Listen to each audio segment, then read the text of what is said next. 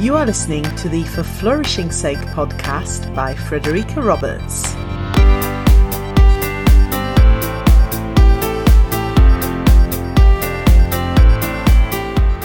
Welcome to episode 25. As it was Valentine's Day a few days ago and my birthday yesterday, and I was lucky enough to have the people I love most in the world close to me, love has been on my mind more than usual over the past week. So today I want to dedicate this podcast to love, but not the romantic kind.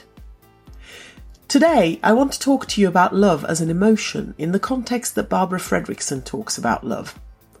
I will come back to Barbara Fredrickson and her work on emotions, positive emotions in particular, in a future episode, but for today I want to focus on her work on one particular emotion, love. In her book, Love 2.0, Barbara talks about love being the supreme emotion and how really honing in on this emotion gives us immense well-being benefits.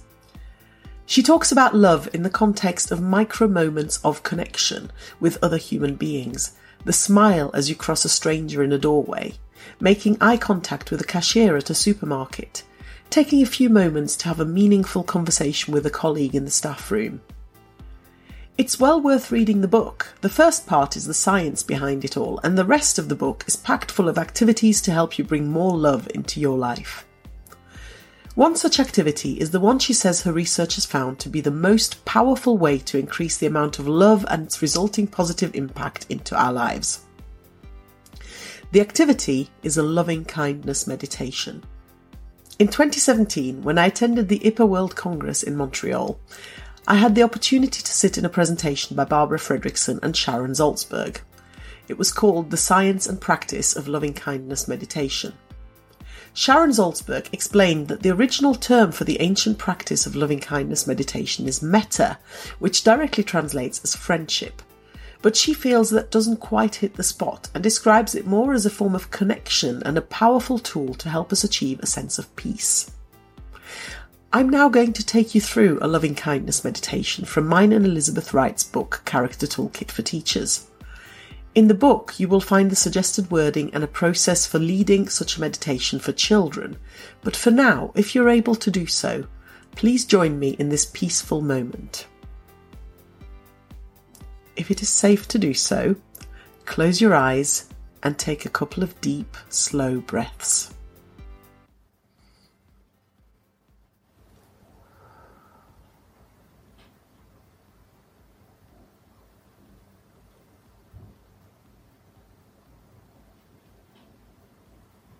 Think about a person you care deeply about.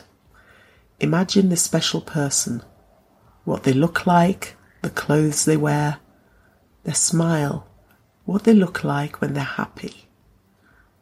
Think about how lovely it feels to hug this person and to see them being happy. Imagine this special person doing something they love to do. Do they like to listen to music? Potter around in the garden, or eat out with friends perhaps.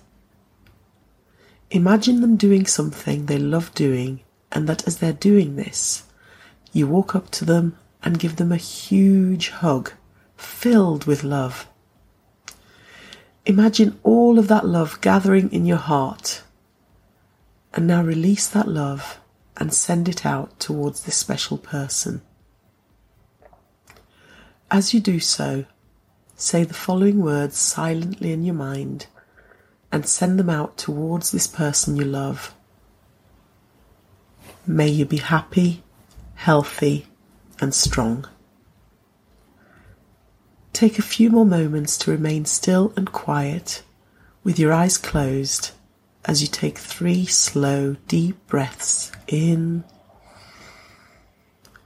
and out.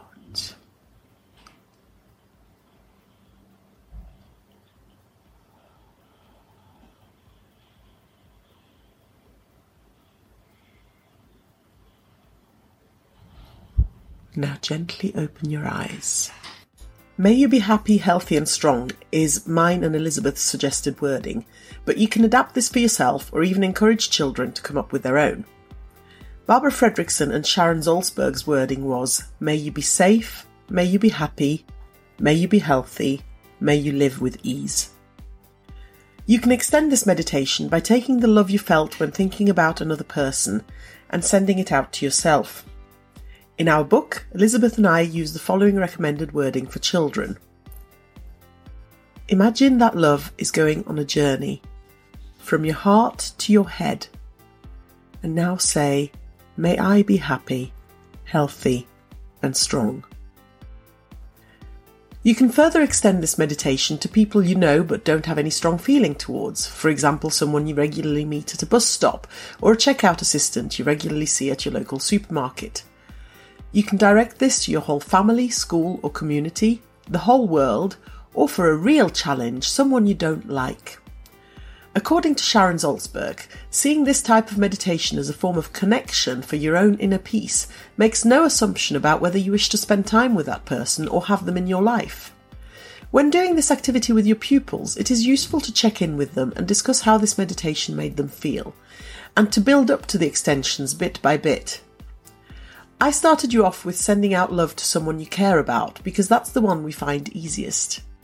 Often people struggle initially with sending the love to themselves, and you or your pupils may be no exception.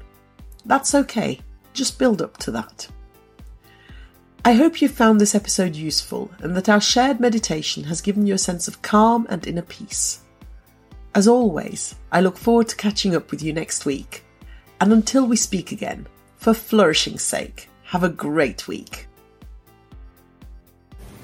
Thank you for tuning in to the For Flourishing's Sake podcast.